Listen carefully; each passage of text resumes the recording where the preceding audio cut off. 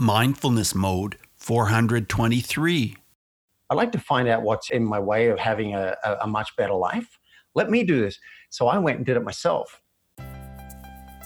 Hey, Mindful Tribe, welcome to Mindfulness Mode, where you can reach new heights of calm, focus, and happiness. I'm Bruce, your host, and today you can receive your own guided meditation that can help you abandon your inner blocks and surrender your stress. Now, I recorded this meditation myself, and I totally believe this is going to make a difference for you. It's going to help you just reach that state of being more focused and having a better level of contentment. And, it'll help with your concentration too. It's a full 30-minute long guided meditation. Just listen to part of it if you want to, or listen to all of it.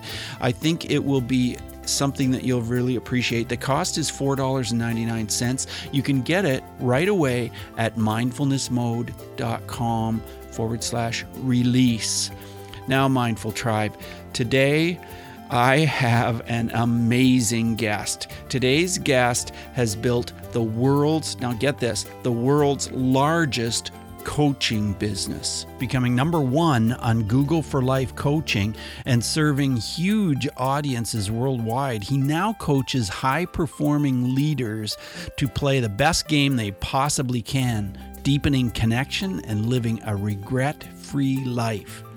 How does David do this? By setting life-changing goals, taking laser-focused action, and increasing their levels of truth, daring, and caring.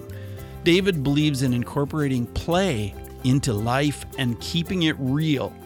So his website is playforreal.life. Sit back, relax, and enjoy today's interview. Hey, Mindful Tribe, this is going to be a lot of fun. I've got a wonderful, fantastic guy who loves to explore and check out all kinds of exciting things in the world. And he's also a world-renowned coach. His name is David Wood. Hey, David, are you in mindfulness mode today? I don't know, Bruce. I mean, I'm as present as I am. Whether we call that mindful, I don't know. Well, let's call it mindful. What about that? All right. We'll call it mindful. Okay. I'm in mindfulness mode. Oh. And I bet you say that nice stuff about all the guests. I'd be interested to hear you say, I got a terrible guest this week. He's just a lousy guy, but we're going to listen to him anyway. I think that'd be fun. Yeah, that would be fun. And I could say, this will be totally boring today. So get ready for that. Right. But I don't think it's going to be boring, David. I think it's going to be a lot of fun. David, what does mindfulness mean to you? Let's get started there. For me, it means awareness of what's happening. So I tend to get in my thoughts a lot. And I would say when that's happening, I'm not mindful at all. I'm living in the thought realm, which is great. I mean, that's valid and important. But when I can come back to, hey, what am I aware of in my body? Something shifts. We're drawing energy away from the thoughts into the body. What am I aware of in the other person? What am I aware of in my environment? And can I, at a meta level, can I even be aware of what's happening? Say I'm getting angry. Can I be aware of that? Hey, I'm getting angry right now. Feeling really mad. So there's my medium short answer on what mindfulness means to me. I'm curious what it means to you. Well, mindfulness means a whole lot of things to me, and I've picked up so many interesting aspects of mindfulness from so many people, but it just means really a lot of it is not judging others, not judging situations, not judging. I think the more we can not judge, the better we start to feel. You start to feel a freedom, like you've been able to let go of a lot of baggage. You know what I mean? Well, we may have different definitions, because to me, I could be judging and mindful that I'm judging. So I want everyone to be mindful first. Let's at least be honest about what's happening. Sure. Really judging you right now. And then from there, yeah, I definitely agree with you. Judging doesn't always give us the best. I mean, negative judgments, right? Positive judgments seem to work pretty well. Yeah, they do, actually. Bruce. You got no problem with that. No. Yeah. So I'm going to disagree with you. I would not. and I don't normally take contrary positions, but I wouldn't say mindfulness is not judging. I would say not judging might be an outcome of mindfulness. I think it definitely is an outcome for sure. I think the first part of it is living in the moment and getting used to not spending so much focus on the past or worrying about the future. What do you think about that aspect of it? I just feel my body relax. Like there's a sigh happening over here. My mind is very developed and very busy. I developed a lot. Like that's where I go to kind of get myself, I think I'm going to get myself out of trouble. And I've spent the last 20, 30 years practicing something else, starting to learn what I feel, starting to at least notice when I'm up here. I mean, just this week, a friend said to me twice, because I'm in a new relationship and I'm trying to like work it out. And my friend said, "You're spinning." And it occurred to me is there another way? Like, what do you mean?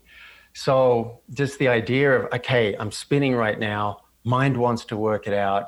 Can I come back to here, feel my body, maybe dance around a little bit and just draw some of the energy away from all that thinking? That's a start. Yeah, I think it is. And you are all about play for real. Play for real. How did you land on that theme and decide that that's what you wanted to focus on? I love being asked that question. It was a birthing process. I mean, branding is, in my experience, it doesn't usually come in a flash. And this was maybe a year or over a year. I knew I wanted to help people, and I knew I wanted people to have a better life. Mm-hmm. But I couldn't find the words. And then people kept reflecting back to me bit by bit how I was showing up for them. And one guy introduced me to a colleague as, this guy is playful and deep. And I liked that. And I realized that play is like, you don't have to know me for very long to realize that I like to play. Even if the plane's engine's on fire, if there's nothing I can do about it, and I've been in this situation, then I can usually find how to be playful. So that was one of my values. But I don't want people to think that it's play in terms of it's just frivolous and nothing matters. I actually hold, I guess it's playful and deep. I hold both values. Let's play so that we don't get all tense and tight and we can be in a state of flow and enjoy ourselves. But let's also play like it matters.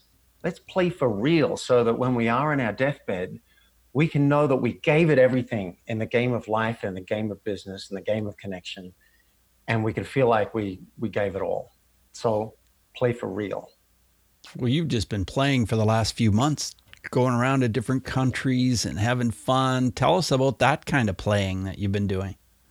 I think I've been playing for 50 years, but I do forget. I do often forget, and I get very serious. And then, I was in Bali, and I went to Bali because I had the thought, what would I do if I had 6 months to live? I wasn't happy.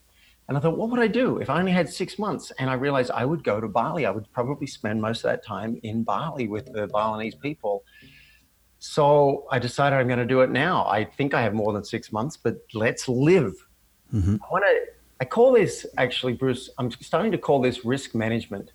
We often think, I don't want to take that risk because what might happen if I move to Bali, right? But what about the risk that you die 6 months from now and you didn't live fully? I want people to manage that risk too.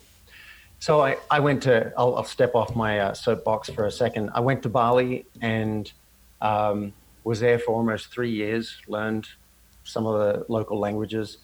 And then I left Bali. I had like life circumstance change and I'm out of Bali and I'm like, what am I going to do with my life? I was like retired. What am I going to do that has a sense of purpose and mission and passion? So I went back to coaching, but now I was specifically coaching people on how to make money with an online business and how to make money being of service through coaching. So I let go of that and I said, what I really want, and I want people to play for real. but I didn't know where to base myself. So I went to Australia for 6 months, spent time with the family, got my green card back. And then I came back to San Francisco, checked that out. How does that feel again? Went to Colombia for 6 months with my paraglider. Went paragliding in the mountains of Colombia. Came back to the US, toured a little bit, checked out Boulder, Colorado. And I've decided it's time for a home base. I want to know where my socks are. And Boulder, Colorado is an amazing community of wonderful people. So as of 3 weeks ago, here I am. Haven't found a place for my socks yet, but that's coming. Oh yeah, you got to find a place for your socks. Yeah, you got to do that. Well, Right. so paragliding. What is it about paragliding that you love so much? Is it the mindfulness? Wow, I hadn't thought about that. Definitely, it has all my attention. Has my attention when I'm checking the weather and watching other people take off, and I'm waiting for my turn to bring up the wing and run off a mountain. It has all my attention. So it's possible that that's one of the things that draws me. The other thing is freedom. I just, I love seeing dolphins like dive and swim, and the idea of soaring, even on a flying fox, and to be able to step off a mountain and go wherever I want in the air. It's not only been a dream of mine, it is a dream of mine. I literally dream about flying. The two things I dream about over the years that keep popping up is flying and having sex. Those are the two. When I have a lucid dream, those are the two things I want to do. I want to fly and have sex. So, so have you ever flown and had sex at the same time? I was just going. I just realized. You got to talk about that. Not even in a dream. I haven't done that. Oh. Yet, but the time is coming. There's still time. Yes. Yeah, I love that freedom, and to go down to a set of trees and like fly next to them and not know if I'm going to get lift. Like sometimes not know if I'm going to make it over those power lines. I need nature to come in and help me. That's a real rush. Now, I should say I've hung up my wing. I'm selling it. I had an accident in Colombia. I actually broke my back. Oh. So I got to play and I got to touch the sky, and I got 100 hours of flying over a couple of years. But it had me realize that it's kind of a matter of time. Eventually, if I keep flying, I'm going to break something. If I'm lucky, that's all, or I'm going to die or be paralyzed or something. So I've realized that's done. And I have a huge value on daring. I really do. And I also have a value on living. Part of me, like playing for real for me, is also sticking around so that I can play for real for as long as possible. So when you were a little kid, David, when you were 7 years old, were you that same kind of daring kid that wanted to be doing everything else that the other kids were not doing? Tell us about a day in your life. That might be right. My mother says if she wanted me to get me to do something, the best way was to tell me it couldn't be done. So I don't remember being like that, but she said and I was also hyperactive. She actually had to, I haven't told this in an interview yet. She would tie me to the clothesline with a strip of pantyhose. Right, because it was stretchy. Yes. And she said I'd run and get to the end and be jerked back on my back. I'm sure these days that was your bungee experience as a child. Yes, that was my bungee. I'm sure that someone would report it these days to welfare. But I would do that, and at other times apparently I'd run round and round the clothesline until there was no length left. I'd have to kind of unwind myself, because otherwise she'd turn around and I'd be off down the street. So apparently I was pretty hyperactive as a... So what was it like for you sitting in school? Did you actually sit in school? Yeah, they didn't actually put me on meds. I don't think I had ADD. I just had a lot of energy. Mm-hmm. And in school, I think some of the teachers hated me because I was so much trouble, and some of the teachers loved me because I think they enjoyed my mind. And I would be the kid that was goofing around, throwing some, paper balls at other kids and coming out with jokes and also asking a question anytime. I'd be that kid. Hey, what about this? Hey, what about this? And then I do my homework at home. I kind of catch up. So yeah, half super annoying and half really promising. And did you ever bully other kids, or did you ever get bullied or anything like that? Did I bully other kids? No, I don't think that was my style. I definitely got bullied. And I saw your question. You sent me a question ahead of time about was there a bullying incident where mindfulness did help or would have helped? And I've thought about one in my adult life where I think mindfulness really came in handy for me. I mean, I'm still living. I actually did Turnaround House with Byron Katie. Oh, did you? Yeah. So that's a month in a house with 9 other people, and they take away pretty much everything that looks like fun. Right. And all your stuff comes up and you have to write down your thoughts and do it every single day. And sometimes during the night, I'm doing the work on my thoughts. And there was this one guy in there. I'm not good with sleeping in a room with other people. And I had 3 guys in my room, and 2 of them had anger management issues. Now, this one guy was an NFL player, a bodybuilder, and a boxer. And he hated me. He was so annoyed with me, like just how I was showing up was getting on his nerves.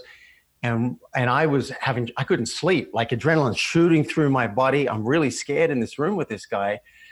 And one night I got up to leave the room because I couldn't sleep. And he leapt out of bed and said, "What the hell do you think you're doing?" And he's like looked like he was going to kill me. And I started practicing what I'd learned from Katie about literal listening. Just literal listening, not letting all my stories get in the way, but literally listening to the words. And I said, I'm sitting here on the bed talking to you. And I'm noticing my breath, and I'm feeling my body, and I'm feeling alive. And he screamed at me, "I'm going to snap your neck like a pencil." He even said, "I'm going to put a knife in your hand and make it look like it was self-defense," which is really scary because that looks like premeditation. Yeah. I just kept being as present as I could with him. And I said, "I don't think you will." There's no againstness. I was just like, "I don't think you will." And he screamed, "Why not?" And I said, "I just don't get the sense that you actually want to do that." Telling the truth. Anyway, he didn't rip my head off. And I found out later at the end of the course that he's never hit anybody. Never had to. Oh, wow. But he had a whole bunch of stuff apparently that I was triggering. So I really think mindfulness saved my ass in that situation. I didn't react. I didn't fight, because part of my mind's like, wonder if I could take him. I mean, I weigh 143 pounds and it's been 30 years since I did a karate class, but I'm like, maybe I could take him. Someone pointed out, that's not a good strategy. He will kill you. Right. He's trained. He will kill. I was like, okay, dodge that one. So there's my bullying story. Wow. It sounds like it must have been pretty scary. When was the first time you knew that you wanted to coach? When did you get into coaching? When I was 17, I got a taste of a personal growth program. It's called RYLA, Rotary Youth Leadership Award. And I got in there by a bit of luck. And it was my first experience of feeling connected to people, like having my heart open. I didn't call it that. I just knew I felt really good. And I really bonded with those people in a way I don't know if I bonded with anybody. Because I've been, for context, I've been shut down since the age of 7. When I was 7, I had something traumatic. My little sister and I were coming home from school, and she was killed by the school bus. Oh. And I was there, and I watched it go down, and I didn't know I had any impact. You keep on going with your life. But what happened apparently is I shut down. And I just learned not to feel. And I learned to develop this.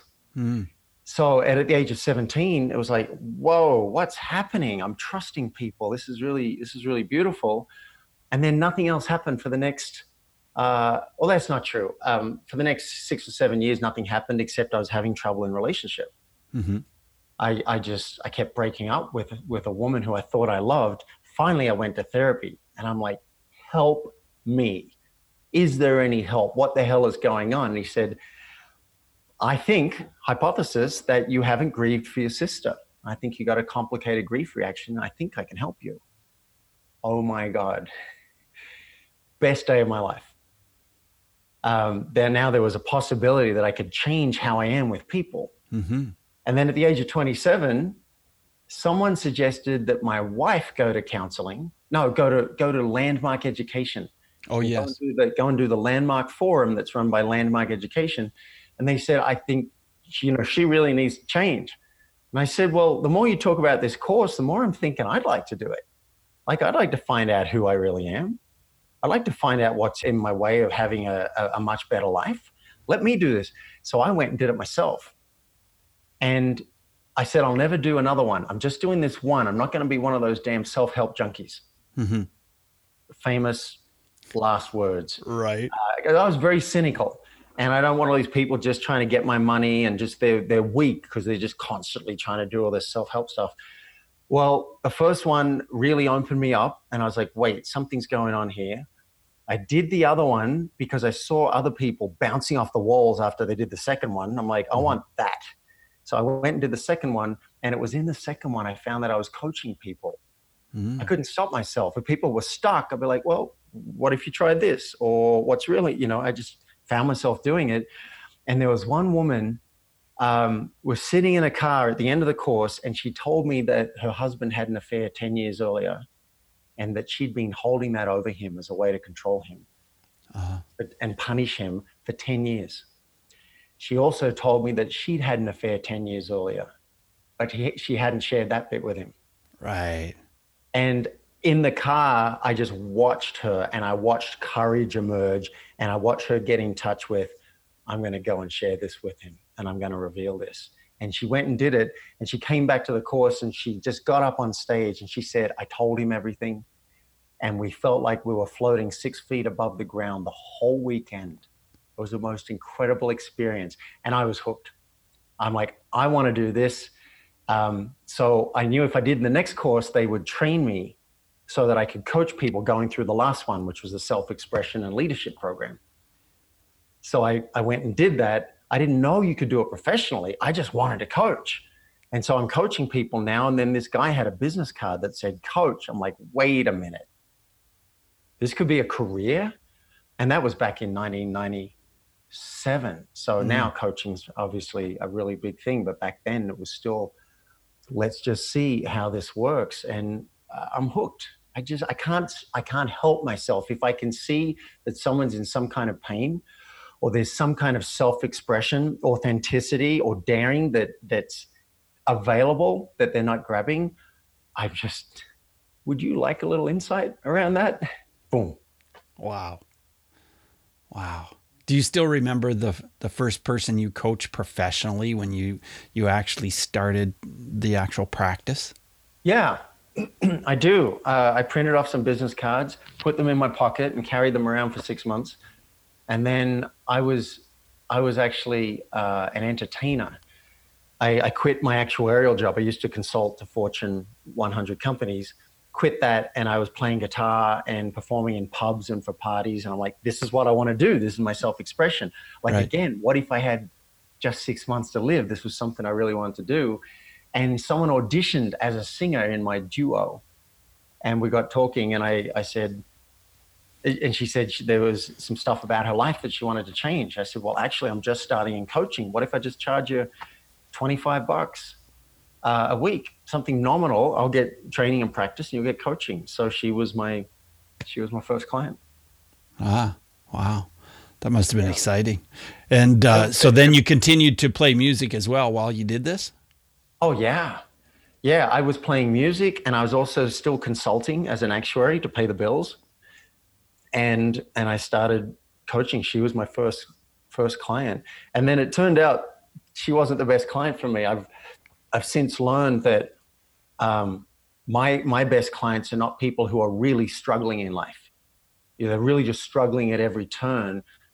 That's usually, in my experience, more of a therapy situation. But people who are already doing well in a number of areas, they already have a track record of success, and they can glimpse that there's so much more available. Those are my clients. I ended up referring her to a therapist. And do you coach both men and women? And do you prefer men or women? I haven't noticed a preference. I noticed on my testimonial page there are a lot of men showing up. Right now, I have 3 women clients and maybe 5 male clients. And over the past 20 years, it was more women than men showing up for building a coaching business, which was really interesting. So, interesting question. I don't know that I have a preference. I want people who really are interested in learning and growing, and they really listen. They're really coachable. They're like, all right, give me a frame and I'll try it on and see if it works for me. That inspires me. So if they're just after business success, if that's all they want, they should go to another coach, because I can do that. But I want to do that in the context of who are you, and how can you be more truthful? How can you be more daring? How can you be more caring? And how can you, at the end of the day, have deeper connection? Because I really think that's the game that we're playing. Yeah, I think it is too. That whole connection piece. How do we truly connect? Because so many of us think we connect. We think we're doing the right things, but how can we truly connect? What's the answer to that? Well, I think it might start with truth. And this is where mindfulness comes in. So I'll give you an example. I met someone 16 days ago. We're already in a relationship, and sometimes I get terrified. Mm-hmm. Like, it's moving so fast. And then the other night, I was waiting all day for her to call me back. And as time went on, I knew she was busy till about 9, but it got till 10. I'm like, where is she? Got till 10:30. I started getting triggered. I started all I knew at the time was, oh, this feels terrible. Where is she? What's going on? And as I checked in, like my gut was clenching, and I was nervous and I was stressed. And my mind's, thinking, what could she be doing for 2 hours where she's not even checking in to say, hey, I'm going to be a while before I get back. So I started getting worried. And that's where I think the mindfulness can come in, like, what's happening? Instead of just when she calls being angry and yelling or attacking, I was really trying to look at what's happening. So to me, that's truth. To you, it might be mindfulness. It's like, what's my truth? And then when she did call, I said, there is something going on with me. I feel a bit triggered, but I don't want to talk about it yet. I don't feel safe enough. So we talked about some other stuff. I just kind of planted the seed, talked about some other stuff. And then I felt more grounded and safe and soothed. And I actually revealed what happened. Mm-hmm. That was very scary for me, because that's not the sexy masculine image that I want to project. Right. That I'm triggered because I have a lot. I think, I'm assuming because of my abandonment stuff, losing my sister when I'm young, I can be pretty sensitive to, wait, have you left already? Have things changed? And I'll be working on this probably for the rest of my life, but I didn't want to reveal it. And yet I'm committed to truth.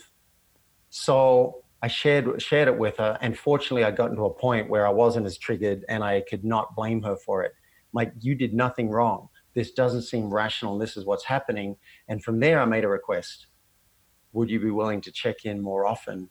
Because I might be wanting some reassurance. And when I realize I want it, like now, I will ask for it. And that generated for me beautiful, beautiful connection. And so I gave myself a chance in revealing the truth to actually feel real love. I can feel like her love for me is real. And in doing that, I also got to love myself and accept and honor myself. So the result, connection with other, and connection with self, and it came from truth. David, you love sharing your message of playing for real on stages. What kind of mindfulness do you have to have before you get on that stage and deliver and truly connect with your audience? Great question. I was just asked, I just did a 2.5-day training program called the Authentic Man Program. And I was a participant in this. And they said, what's your process? What do you do when you've got a huge moment coming up and you have to be prepped? I couldn't think of an actual process. All I could think of was the time when I was about to walk onto national television in Australia and play a song wearing a kilt and a guitar. And I was so terrified, I started worrying I would pee myself, that I could say pee my pants, but I'm wearing a kilt. All right. So worse. Yeah. And I actually, this might be too much information, but I'm going for it. A few drops came out. I'll tell you, Bruce, like I was that scared, and I've never had that. And I started actually visualizing peeing myself on national TV. So my preparation for that was to put on 2 extra pairs of underpants. That's what I did. That's a practical method. Now that might not be what you're going for. I'm usually really, really scared before I go on stage. Even if it's a circle of people and it's going to be my turn soon to share a little bit about myself. I often get, heart pounding, whatever. It happens a lot. I breathe. I notice it. I'll take a big, deliberate, conscious breath. Might be really visible. And these days, I might make a sound on the exhale like this. And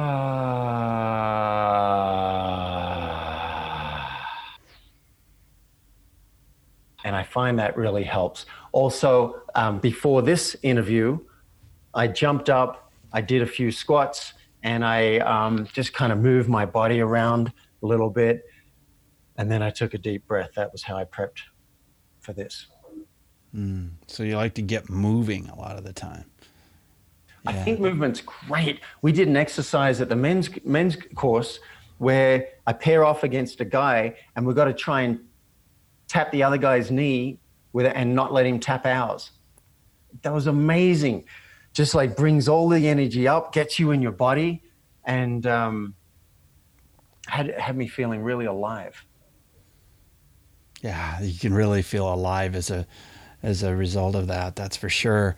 Well, you have done so many cool things, and I know that you set up a successful online business, and you've done all that thing, and then coached other people how to do it. What's the most exciting thing you've done to help others? Well, I published a book. Okay, maybe the one of the most exciting things was a speech I did on T. Harv Eker's stage, because I like play. Yes. So if I can influence people and inspire them, and at the same time I get to play, then I'm pretty happy. Right. I got a background in a little bit of acting, some theatrical improv. I've done the guitar thing on stage. I've done stand-up comedy, and just straight out motivational speaking. And boy, it was so exciting to have 1,000 people stand up and give you a 66-second standing ovation before you open your mouth was an incredible feeling. And then I felt home, and then I got to do some fun stuff. I kind of pranked the audience a little bit of showmanship. I had someone stand up in the audience who really needed some financial help, and I coached them in 5 or 6 minutes about exactly how their website would look, how their niche would look, who they'd serve, boom, boom, boom, boom, boom, including the domain that they would register for the website.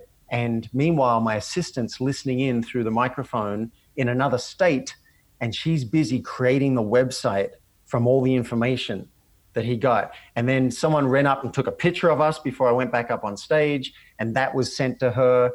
And then at the end of the whole speech, I said, "Oh, there's one more thing.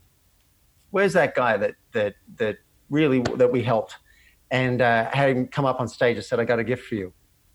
And I opened up the computer, put it up on the big screen, and I said, does this look familiar? And the name that he'd mentioned, his face was there, the exact target market that he's looking for.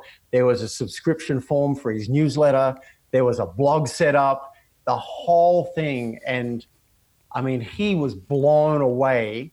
I think he may have been in tears, and the audience, like there's 1,000 people got to their feet to witness that. So that was one of my most exciting moments and public moments of serving somebody. Wow, that's an incredible story. Yeah, that must have felt amazing for not only him but you. Yeah, that you had pulled that off. Yeah, it was fun. The crowd just they could not believe that this thing that was spoken now existed 60 minutes later. And then I said to them, if I can do that in 60 minutes while I'm on stage talking to you, can you do it in 60 days? And they got the message that yes, this was all doable. And speaking of exciting, my next exciting moment is coming up tomorrow morning at 8 o'clock. For the first time in my life, I'm going into prison to teach truth. Oh. And to teach authentic relating practices. So if you check in with me on Friday, I may have a new most exciting experience of serving. Now, do you have any fear to go along with that? No, I don't think there's any fear at all. I mean, I assume there are armed guards and like that. And plus I trust the energy of what we're doing. I mean, apparently part of the training, if I'm going to do this in maximum security prisons, is hostage survival. So that's a bit sobering. But other than that, I imagine they're going to be open, or at least maybe some form of gratitude and recognize why we're there. So no, I'm not actually afraid. I'm just fascinated by just the imagination of the experience. I'm like, what's that going to be like? And what's that going to be like to appreciate my own freedom, which I take for granted every day, hour and minute? What's that like? And how do I serve this person? I'm excited to see what happens. You talked about energy. Can you pick up the energy from a coaching client the first time you sit down with them? Is that part of what you do? It's not part of what I admit to. So I didn't grow up in that world. I haven't done Reiki courses and whatever. And someone does Reiki, I can't feel anything. But I used to have this story that I don't understand what people are talking about when they talk about energy. And then I dated 3 tantrikas, not all at once. But I noticed, wait, I've dated 3 tantrikas and realized that there's a lot of energy running. So I would call it more intuition. I might get a sense of something or an inkling, a thought comes into my head, or I might just notice you seem down about that. Oh, I'm not buying it. You haven't sold me on this. It'll be more like that. I don't talk about chakras, and that's not my thing yet. And this new relationship, apparently she's got a lot of experience in Tantra. So maybe I will learn more and more to bring the language into what I'm picking up, because I can't tell you. Right. Or like all these other things, I can give you all the distinctions and how it works out. But energy, I just know something feels off or something feels right. And yeah. Do you have a morning routine? What do you do when you get up in the morning first thing? I have water sitting by my bed, so I drink say a liter and a half of water. To be honest, like I'm giving you the shiny answer, but to be honest, I'll usually reach over and grab my phone and turn it on and hope there are some messages so that it gradually wakes me up. I like to stay in bed for a while, so I might get the computer and start playing around or checking messages with that.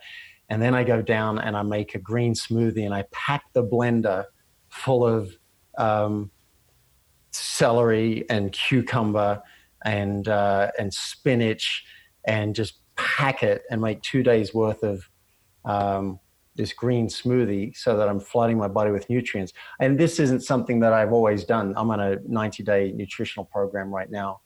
Okay. And if I've already made it the day before, then I drink that. And then I don't do a meditation in the morning. I do that usually around 2 or 3 o'clock in the afternoon. And if I don't know what to do in my business, then I will sometimes do stream of consciousness writing. And I'll use the computer because I just don't like writing. And I'll do stream of consciousness to just dump out what's in my head. And every time I come up with a to-do list that I really want to do. Very good. Very good. Well, as we move forward in the interview, I want to ask you 5 quick answer questions. So the first one is this: who is one person who has influenced mindfulness in your life, David? And I'll answer briefly because I need to get going to this prison workshop. Byron Katie. Okay. And how has mindfulness affected your emotions? Well, it's let me realize they're there. That's the first thing.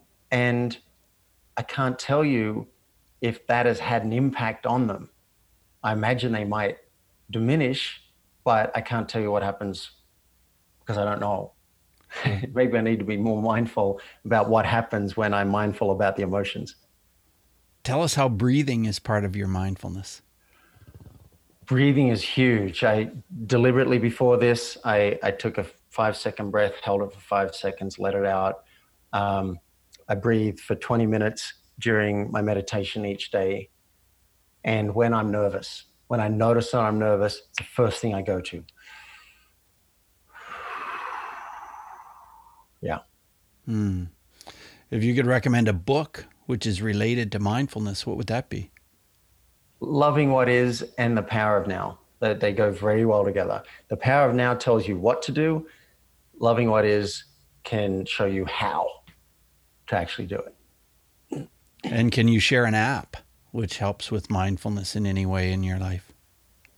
Yeah. I was wondering how linked it is to mindfulness, but I wrote an app to help me connect deeper in conversation with people, bring up a question that I wouldn't normally ask. It's a bit too deep.